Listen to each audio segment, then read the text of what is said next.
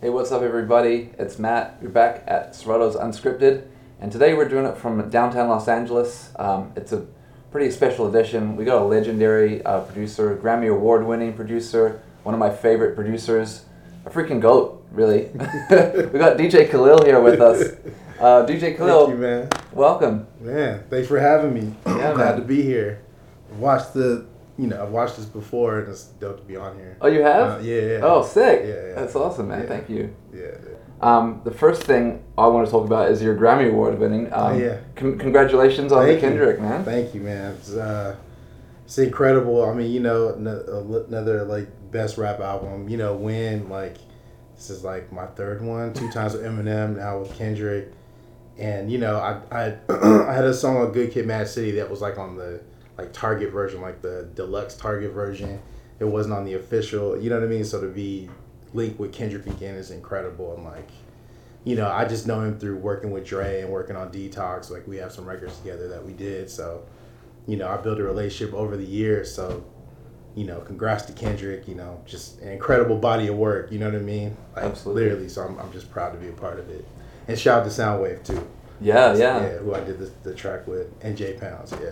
Man, I gotta say though, like Purple Hearts is literally my favorite song on that album. And it's so crazy because you got Ghostface on there and you got Dude. Summer Walker on there too. Crazy. And like everybody is just like at 10, you know? Yeah, it's incredible. I mean, it's just funny because like over the pandemic, I learned like this I learned this like chord generator, and I used that to make the sample for the record. You know what I mean? So I literally taught myself something over the pandemic that actually like paid off. You know what I mean? Wow. Which was pretty insane because I was like, I always had musicians and I could play a little bit. You know what I mean? But like to learn this software, and then I start making samples on my own. That was like the first one. I was like, yo, I got this one off. You know what I mean? That's on a cool. major album, so it was pretty incredible. Yeah, and tell me, like, when you made the beat, like how did you get that to Kendrick, if you don't mind me asking? Through Soundwave. I mean, it's funny because during the pandemic we were all on our phones, all on Instagram. You know what I mean? And I was posting because I was learning this software in Ableton. Like it was like I was just posting it. You know what I mean? I would post like some of the things I was doing, and like everybody from like No Idea, they're like, "What are you doing?" Like I use, we all use the same thing. What are you using? And so I would have these conversations, these DMs. So like Soundwave hit me up, and he was like, "Yo, like this is incredible. Like, do you have more?" And I was like, "Oh, I was making like folders." So I just started sending him stuff, and then he hit me up and he was like, "Yo, I need the files for this one," which was I think the file was called Isley's. It was supposed to be like an Isley Brothers. That's what it reminded me of at first.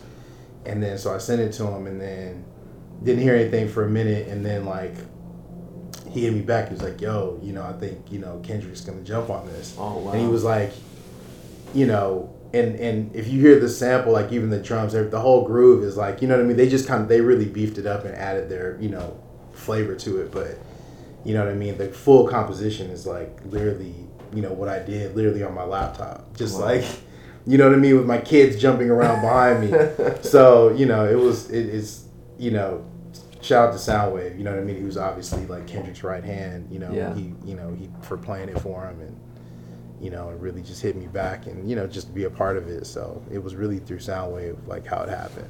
That's Crazy. awesome, man. Yeah. What's crazy too is like I said, Ghostface and Summer Walker, incredible artists. Yeah. I'm a huge personally, Ghostface, like my favorite Yeah. Wu-Tang member. Yeah. So I was like, this is so crazy. And hearing him on your track, man, like, are you a fan? Like, are you a fan of both those artists? I too? mean, of course. I mean, Summer Walker is one of the biggest artists in the world. You know what I mean? The whole Love Renaissance movement, like we've known them for like a long time. My camp.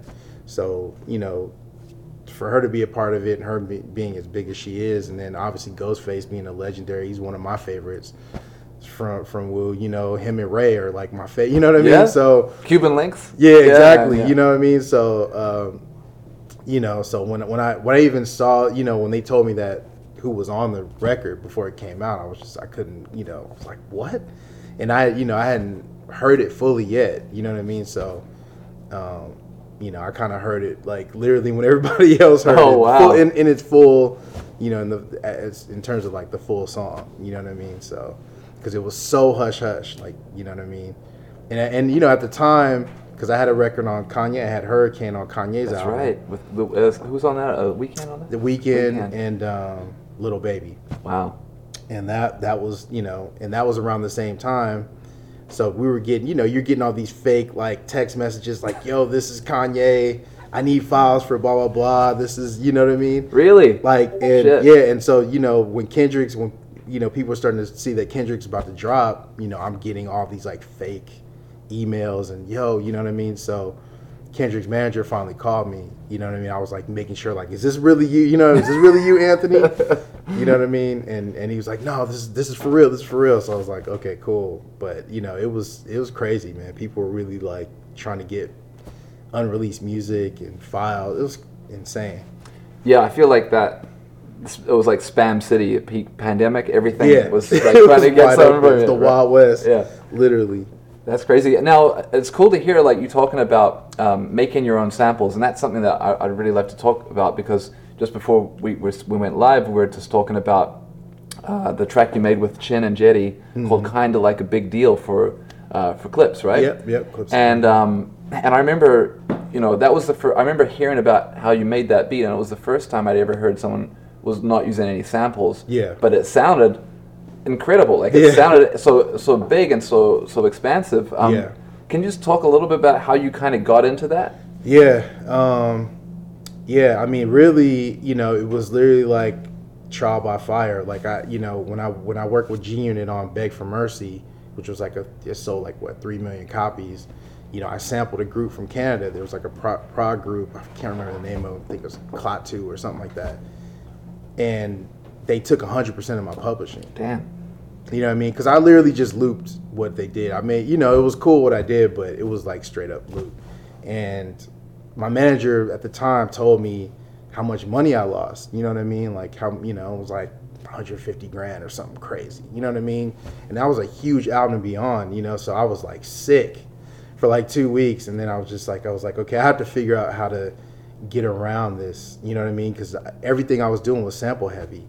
And I just started teaching myself how to play and making my own sounds. I started buying old keyboards, and I just started making, and meeting new musicians. I just started making my own samples, and that kind of like started my whole journey of like, I can actually do this. You know what I mean? And when I started placing records with my music, or whoever I was working with, I was like, I can really do this. I can make a career out of it. You know what I mean? And it changed my life, literally. So now, that's a big part of my process is jam sessions, bringing in different, like every Wednesday I host a jam session. Oh, really? Yeah, and it's just like, I have different musicians come through and we just make samples and everybody gets their writing in pub and all that. You know what I mean? So I'm very inclusive on that stuff, but it's just really about building a community and like building a catalog of music that maybe people will sample 20 years from now. You know what I mean? And I think that's what the culture's turned into is like everybody's making sample packs and understanding that. But we were on that way before that happened. You know what I mean? So like with kind of like a big deal, I work with Chin, he plays everything. He plays guitar, he plays bass, and we were listening to a lot of like the Meters. That was kind of like the inspiration. Yeah. Wow, totally. So you know what I mean? So it was like we're trying to find like dope riffs, like like with something the Meters would come up with, and and Chin he's incredible at coming up with that stuff. So he started playing stuff. I chopped it up.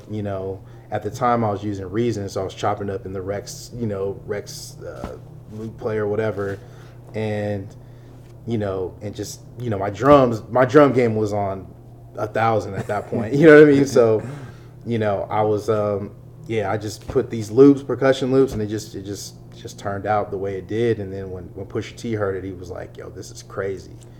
You know what I mean? I didn't even think he would pick it. I had no idea. It was just some raw shit that I wanted to hear. You know what I mean? So, and then he came back and then he had Kanye on it. And I was like, what? He's like, yeah, this is going to be the single. I'm like, you're going to make this the single? You know what I mean? and it just turned out the way it did. It's like one of people's favorite track. You know what I mean? So shout out to Chin. Shout out to Chin. Yeah, yeah, absolutely. Shout out Chin and Jetty. Shout out the Vancouver homies. Yeah, so it's good. It's kind of funny that you say that too, because you're like, I got sued by this Canadian group, and then I collab with this Canadian guy, and it's like it all worked out. So Canada's in your good books. Yeah. But that's crazy, man. Because I mean that beat was just really revolutionary at the time, and I gotta give it to Pusha, man. He really knows how to choose a good beat, and like.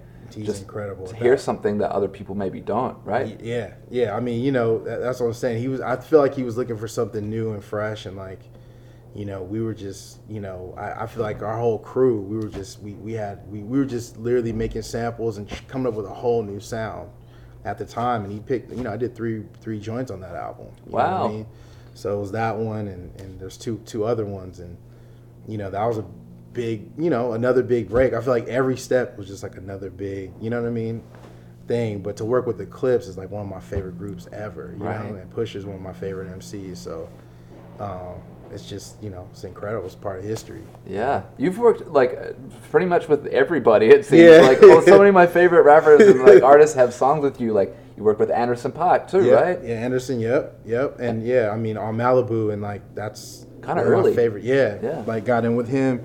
You know, I met him when Dre was working on Compton. That's when I met Anderson, and we did, when Compton was done and it dropped, we did a panel, and you know, I was just talking to him, and you know, everybody was about to go their separate ways. He's like, "What are you about to do?" I was like, "I'm going to the studio." He's like, "Well, I'm coming. Let me come through." Wow. And we did that day. We did Heart Don't Stand a Chance, like literally 20 minutes. It was a 20-minute jam session. He jumped. I pulled up my V drums. I put the mic on there, just how he would perform it. And I had the musicians and, you know, Dan Seif and Sam Barsh, and we literally jammed for 20 minutes, and he sang the whole thing down. Oh my gosh. Done. 20 minutes, it was done. He came back, did the second verse, and then we just finished it. But he was like, and that's my mix too. Like he was like, "No." Wow. I was like, "Are we gonna get somebody to mix?" He's like, "Nah, what's wrong with your mix?" So we kept we kept my mix, and it was just like, you know, he's incredible. I mean, he's one of the greatest. He's to me, in terms of artistry, he's top 5. Yeah? Yeah, Anderson's incredible. It feels like he just oozes musicianship, right? He does. Like, where he's drumming, he's dancing, he's singing, rapping, like, it's all incredible. It's incredible. Insane. And it's just, he's such a music head. Like, he schools me on music. Like, he's playing me stuff in the studio. I'm like, what is this? You know what I mean? Or I'll play him something. He's like, I know what that is. You know, like, so that dude is, his knowledge of music it goes really deep. And it's just like, things just happen when he's in the studio. I can't explain it. It just starts coming together. I don't, you know, so he's got like this way about creating that, you know, is really inspiring. Like, I feel like that's why everybody's just chasing him. Like, when are we getting back in? You know, I saw him at the Grammys. I was like, dude, he's like, I know. I'm like, you know, so. I see he's DJing now too. Have you seen that? Yeah. That's I mean, it makes sense. That's what I'm saying. His knowledge and what he knows, different genres, that dude is a beast. Yeah. He's a beast. Now, speaking of DJing, shout out Mona Lisa. Mona Lisa hit me up. Yeah, legendary. She said to say, "What's up, Doc?" She said, like, "What's make up, sure you Mona say Lisa?" What's up, Doc. And then she was like, you know, that's family, right? And she was like saying, you got to ask Khalil about being a DJ because, you know, it's DJ Khalil. Yeah. So tell me about your DJ background. Man, I mean, it started in like 8th grade. I just remember borrowing. There's another kid in my homeroom who had his own turntables, and he got in trouble. So he was like, "Yo, you can borrow my turntables." I borrowed them for like a few months, started DJing parties, and like I was kind of DJing before that, but just like with one turntable and a tape deck. And I just picked it up real fast and started doing parties, gave him his stuff back, and then my parents helped me buy my own equipment. And really it's just my brother was the first one. My brother Jalal was the first one in our family to start DJing. You know what I mean? And he, you know, when he went away to college, he had a mixer and he had a turntable, and I used to just practice on that, and I would send him tapes. And then finally my parents got me 2 turntables, and it just took off from there. And then I just started DJing. I just, you know, just doing parties, weddings and all that. And then I just started getting more high profile gigs. So I did like Benny Medina's birthday party. Wow. You know, with Puffy. Puffy's in the booth with me, handing me records. He's going through my crates. You know what I mean? I used to do Will Smith. I used to do all their kids' parties. You know, it would be like Eddie Murphy, the Wayans brothers walking around. And I used to do like rush hour premiere parties, you know, and we hosted every New Year's, we would have this big party at my parents' house. So all the kids that were going away to college would come and we'd all hang out, and it'd be like 500 kids, at my parents' house.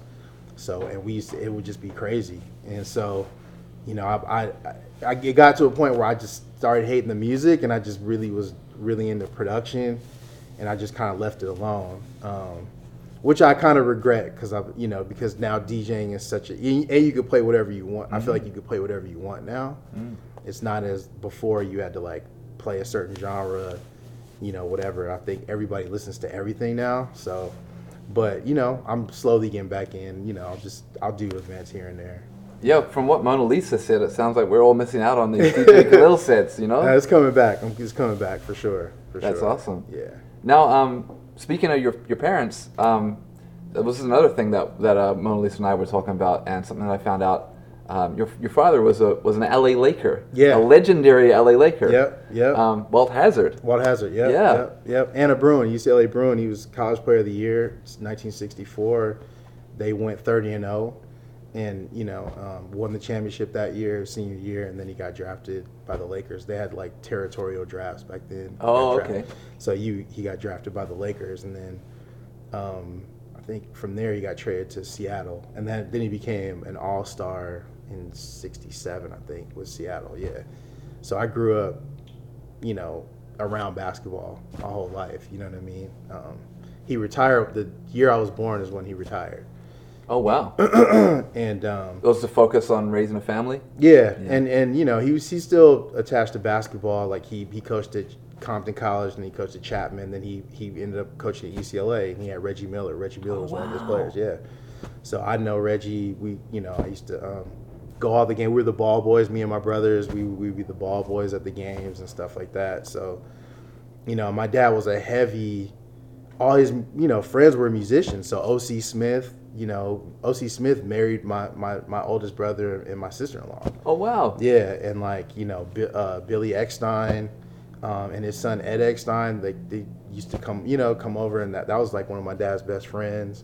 My dad knew Les McCann. He wrote... Les McCann? Actually, on Much Less, if you look at the liner notes on Much Less, my dad wrote those. No way. Yeah, he wrote the liner notes on that. Yep. Oh, man, Les is... keyboard player, right? Keyboard player, yeah. It's insane. I have like Montreux, and I have the Live at Montreux. I also have the Layers record. That's one of my favorite all time. Yeah, that album's incredible. Someone told me that album was created in 3 hours. No. Yeah, it was like literally. Supposedly, it was just a jam. He called all these musicians in, and they just literally just went in and just played whatever came. Oh my gosh. Yeah. That's incredible. Yeah, it's crazy. I guess they had it all, like, everything just worked out, right? Yeah, I was like... You know, when you're on that level, it's like, you know, it just comes to you, you know what I mean? But yeah, my dad, you know, was heavily involved in music, and, you know, when he first got his job at UCLA, like, I think Mo Austin and all these record executives threw my dad, like, a party, like a roast or, like, a dinner. Yeah. You know what I mean? So he's heavily tied into, like, the music side of things, too. And Bill Cosby was a good friend of my dad's. Oh, wow. Yeah. Yeah, I was just saying, I think we were just chatting about earlier, I watched that Bill Russell documentary on Netflix, which if you haven't checked out, definitely check it out. And it was cool just to see like a lot of the history and a lot of the things that had happened throughout that time. It was kind of before our time, you know what I mean? Yep. And, you know, I mean, all I know about basketball is really Jordan era, you know, Magic Johnson, and it's like obviously a lot different, but yeah. And you play basketball yourself? Yeah, right? I still play. I mean, that's like literally my exercise every day when I'm not creating, or if I'm going through just not feeling creative. That's the thing I turn to is basketball. I love it. It's like it gives me, you know. I mean, even we talked about this earlier. You know, the principles of basketball I apply to music because I feel like, you know, I grew up as a point guard in high school.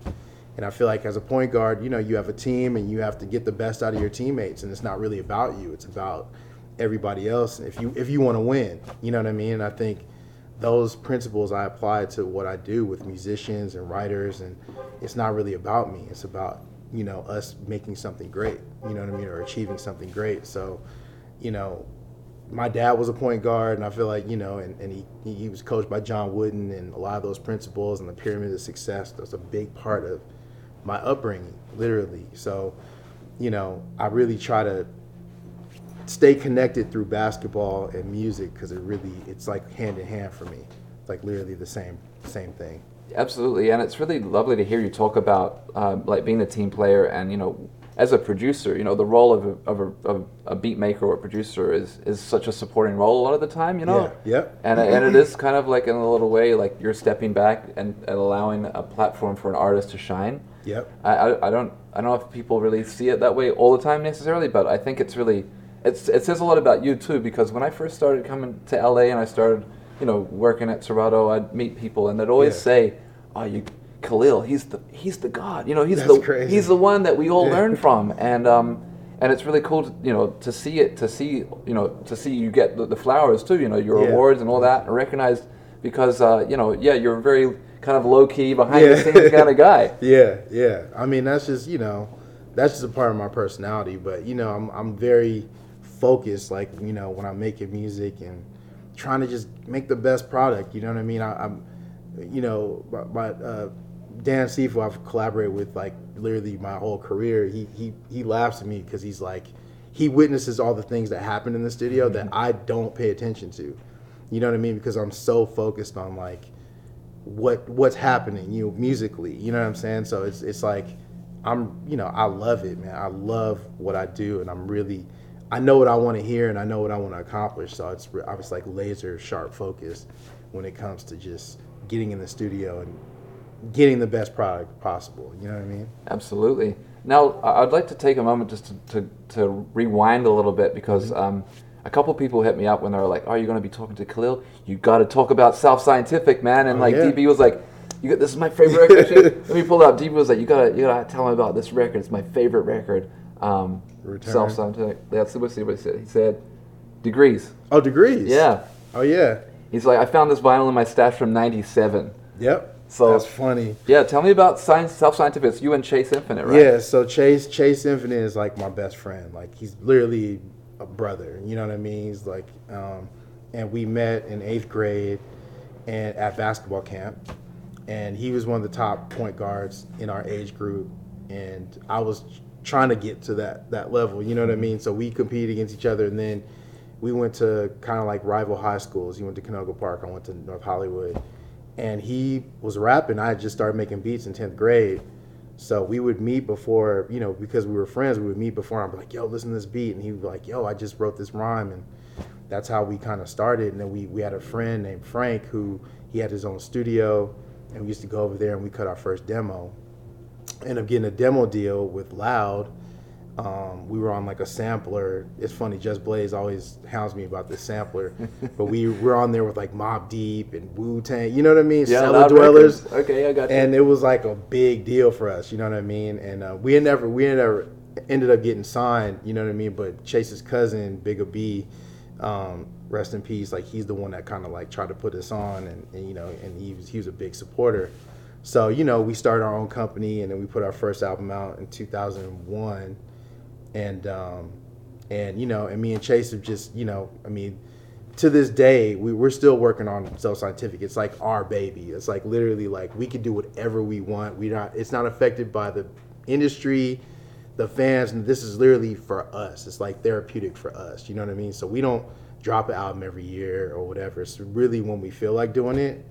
But we have fans. You know what I mean? Our fans are always on us about like, when are you dropping music? So, but Degrees, the funny thing about Degrees is that my best friend, Rasudan, I have another best friend named Rasudan, he's the one that produced that. Oh, no way. Yeah, he's the one that produced that. I didn't produce Degrees. I did Run the Depth, which is on side A, but Rasudan was like an incredible producer and a rapper. We were trying to put him in So Scientific, and he goes by Jay Tiger, so he ended up rhyming on our first album, but he just wasn't really focused at the time on being an MC, but he was like Andre 3000 at 15. This dude was incredible. And that's just kind of like how it all came together. But that's like my foundation. is so scientific. Like even the musicianship and making samples and all that really kind of started then. Honestly, wow. you know, I mean, I was sampling records, but then I was also replaying stuff, and you know what I mean, using more live instruments because I was super inspired by Dre and Organized Noise, and you know what I mean, and like Outkast and Pete Rock, CL Smooth. So it was like a blend of all those things. It's really cool you say that too, because yeah, Dre really kind of was one of the pioneers of that, and yeah, Organized Noise too. But I mean, Dre was really re-interpolating things, right? Yeah, The yep. Organized Noise were just kind of like making things. Yeah. And now you work with Dre. I mean, Yeah. that's a story in itself, right? I mean, Yeah. Oh my God. Yeah. did he pick you up from the self-scientific stuff, or how? No, but the funny thing is, I met Dre when I was 13. He and my sister were really good friends, and my parents threw her birthday party, and he came to my parents' house, and they just kind of took over the house. Chris the Glove was DJing, and me and my brother Jalal talked to Dre for like 45 minutes. He was just telling us, like, I was like, yo, I want to be a producer like you, and so you know, and he's telling us his whole story. Fast forward to 2003, 2004, I end up working on this demo for this artist named Brooklyn, and I did a bunch of beats. He signed her, and he wanted to keep all the beats. So he called all the producers in, and he saw me. He was like, yo, he remembered me. Oh wow! He remembered me, and he was like, told the whole story about how I talked to him. All this, it's crazy. Like, how do you remember that? So maybe, he loved all the beats that I did. So, I just kept giving him more stuff. I was making like 8 to 10 beats a day, literally. And then I just kept giving him stuff. And then I think, maybe 3-4 months later, he was like, I want to sign you as a producer. And that's when I first heard about Detox. He was like, yo, I'm working on Detox. I'm like, what is that? He's like, that's my next Chronic. And I was like, you want me to work on that? You know what I mean? So, yeah. And he's playing me beats. He's like, I'm going to put this on Detox. And he's playing me my own beats. Like, yo, this is crazy. And he just saw something in me. And I was really unpolished, but he kind of, you know what I mean? He got it. He saw the vision and how much I loved it. You know what I mean? And he's like, that's my big brother to this day. I called him on his birthday. You know what I mean? We just Dre talked. Day. Dre Day, yeah. February 18th. And we just talk, and he's just giving me, after being signed over there, that's how I ended up working with Eminem and 50 and Game and, everything, even Jay-Z. I mean, I owe so much to Dre. You got to tell everyone the story that you told me before. Oh, yeah. About how you had the beat that went to Jay. Yeah, so, I was just giving Dre beats, and, like, I was at my peak at this point. Like, I was just giving him I was definitely giving him heat at that point. And so he picked this one beat. It was like a solo sample. He sends it to Jay-Z to write for Detox. Jay-Z calls him back and was like, yo, I did the song, but I'm keeping it from my album. He's like, I got to have this beat, Dre. You can't, I need this for my album. He had already mastered it. He already mastered Kingdom Come. It was already done. And he stopped mastering to put this song on the album. And it was Mama, I Made It. And so then Dre calls me. He's like, congratulations, you made Jay-Z's album. I'm like, wait, what? He's like, no, you're on Jay-Z's album. And I'm like, how did that happen? He tells me the whole story. Then he's like, yo, I need the sample information because they're going to be calling me about it. I'm like, Dre, that's not a sample. He's like, wait, no. He's like, for real, dude, give me the sample. He's like, I don't want you to get sued. I'm like, no, dude, I'm not. Those are all musicians. That's my boy Dante and his wife Mashika. And he's like, oh my God. He was like, dude, he's like, you killed that. He's like, I can't believe that. From that point on, I think Dre looked at me like a whole completely different producer. You know what I mean? Because like no one was doing that. No one was bringing in stuff that sounded like a sample but wasn't, you know what I mean? And it really sounded authentic. And it just became like a fan favorite on that album. A lot of people like that song. People say Mama I Made It all the time. I don't think they really know the song, but they say Mama I Made It. You know what I mean? So that became like that was a huge deal because Game, Doctor's Advocate came out and Kingdom Come like within months of each other. Oh, right, yeah, right. I remember that. Doctor's Advocate, yeah, and that was like huge. So I was on both of those albums. So that was like a huge step in my career. Yeah, that's incredible, man. To crazy. Be praised by such a legend in the game too, yeah. Wow. No, it's crazy, man. So yeah, shout out to Dr. Dre. That's Big Brother. Absolutely. I think they're doing a Dre Day celebration. Actually, Mona Lisa, I think, is doing it this weekend. Oh, dope. And J-Rock and Battle Cat. We got some heavy hitters. Dre's he's the GOAT. That's the real GOAT right there. So, what would you recommend? Like, you know, it was really cool to hear you talk about, you know, you didn't make samples. That was something you kind of got into a little bit later. Mm-hmm. And to kind of overcome the barriers that I think a lot of people may feel like they can't do it. Yeah. But how did you kind of overcome that barrier of like, you know, I'm just sampling to then get to that next step, say, I'm going to spend the time and learn instruments and do that? I mean, I think it's just having the curiosity of getting better. I think, you know, once you understand the business and, you know, you can sample, you know, but you're going to hit roadblocks with that. And I think because I've taught myself, you know, how to play, how to make my own sound design, and work with musicians, it put me in a whole new stratosphere of production that a lot of cats didn't break through that ceiling. Yeah.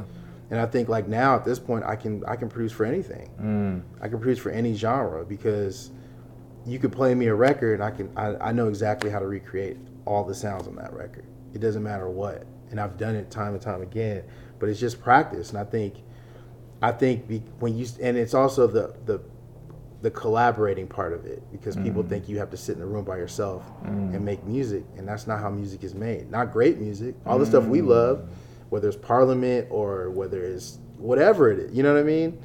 It was created in a room full of people and musicians, and there was one producer, you know what I mean? And we talk about Quincy Jones and we talk about Michael Jackson, some of the greatest music that's ever, you know what I mean, being created was done with people and in collaboration with each other. So you can get so far by yourself, but I think that when you bring all these different people in with their own perspectives, their own view, their own emotions, and they bring something special to what you do, your music goes through the roof.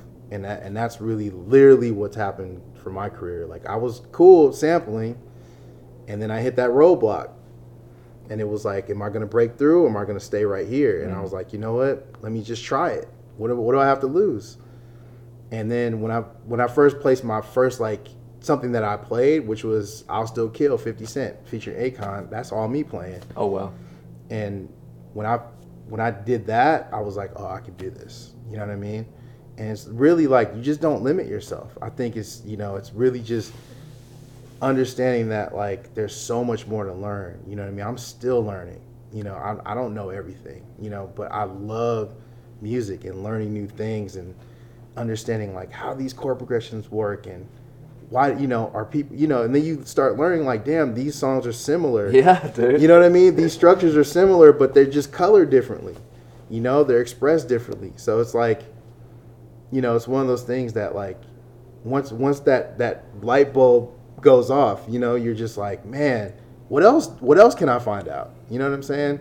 So it's just being open to it. It's really about being open, working with people that are like-minded, that see the vision that you see, and like, and really having your team being fair.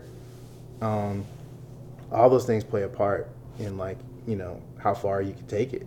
Yeah, I think that's really cool to hear how you talk about understanding publishing and making sure that stuff's kind of covered up front. And then I love this concept of collaboration because, yeah, some of the best things always happen when you're collaborating with people and you learn a lot through that process, things you may not understand as deeply as another person. And then you're also able to give perspective and context from, you know, I think that's the cool thing about a lot of the thing I like about your music is it has a very hip-hop approach, and you can hear that you're obviously really receptive to other genres and sounds, like, you know, you did the Hiatus Coyote remix and things like that. Yeah. And you can tell that you obviously love music of all kinds. Yeah. And that's kind of the beauty of hip-hop, right? Because it is a conglomeration of, like, all these different things. Yeah. I mean, I think even being a DJ and just studying music, right? Because we internalize everything that we're playing. You know what I'm saying? So as we've played over the years, I mean, even just becoming a producer, starting DJing, you know, so all my favorite producers were DJs.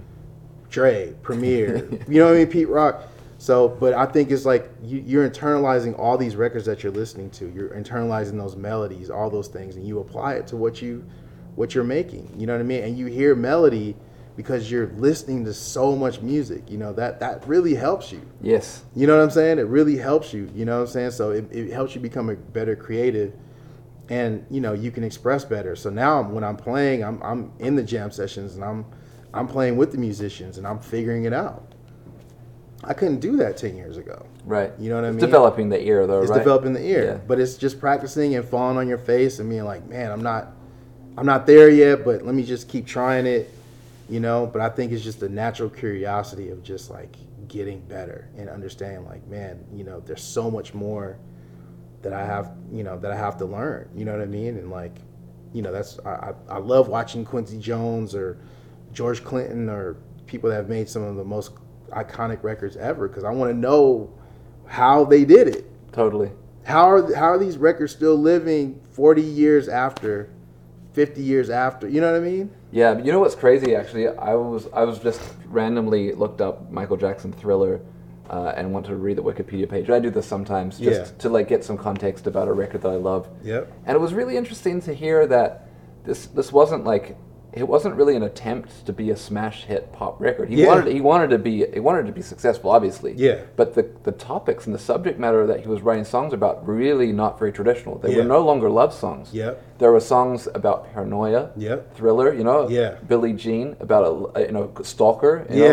You know, all sorts of really interesting subject matters that were, and Beat It, you know. Yeah. Like, these aren't nature. Yeah, right. Yep. These aren't songs. These aren't like pop. Like I Want to Be Happy songs. They're like quite intellectual songs. And I mean, obviously it's a brilliant album and so many levels. But yeah, it was fantastic to learn that, you know, sometimes just doing some weird stuff really works out. It does. You know? I mean, but it's also having the right people, Bruce Swedien, Quincy Jones, you know what I mean? Yeah. Michael Jackson, who's, you know, kind of driving the ship, but Quincy he makes the decisions, right? That's what I'm learning. Like the producer makes the decisions. That's what you know, that I love that clip of Rick Rubin that was floating around where he's like, you know, I don't know anything about music. I just, you know what I mean? And people were killing him for it, but it's so true that he is who he is because of the great decisions that he makes. Literally, like conceptual stuff. And right? that's the most important thing. It's not whether he can play. It's really about like, this sounds great. This is gonna last forever. Right. And some people you can make a decision that will destroy a record forever. You know what I mean? And that's what I've learned from Dre. You know, watching that Rick Rubin thing, Quincy Jones. It's like their music lives forever, ever. Like, and that's the key, right? It's like, how do you get to that point? You know, and that's what I'm shooting for. That's where my curiosity is taking me, is like, how do I get better at making something that's so timeless, and that my kids love Michael Jackson. Michael Jackson's been dead for I don't know how long. You know what I mean? Yeah. But my son loves Thriller and Bad. That's all he listens to. Yeah. It's crazy. It's like, how does art do that and transcend time? Yeah. It's incredible. I mean, I think you're on your way, dude. Like I said, I'm trying. But I also really love to hear you talking about these things, and you talk about it as a journey, as an ongoing journey of developing and understanding. And I think that's wouldn't you agree that's kind of the beauty of music? You're never going to like ace it. You're never going to finish the game or clock it. It's like it's funny. Constantly going. We were talking about Dahi, who's a good friend of mine, and Dahi. We were on a panel one time, and he was quoting somebody, and I never heard this before, but he was saying there is no destination. Mm-hmm. And when he said that, I was like, man, that's true. There is no destination. Shout out to DJ Dahi. Yeah, big shout out to DJ Dahi. But you know, it really resonated. That was like a big statement for me, because there really is no destination. It's literally just, you just keep learning, you get better. You know what I mean? And you have these moments where I call it like you graduate. You know what I mean? You get that Grammy, you get the platinum album, you get on that big record, you know, but then you got to start all over again. You got to do the next thing. You know what I mean? So it doesn't stop. No. It doesn't stop. You know what I mean? So I look at Dre, who's made all the money in the world. He's accomplished everything you could accomplish, and he works every day. Yeah. Like every day. Really? And like outworking everybody, and still on at the top of his game. This dude is not slipped at all.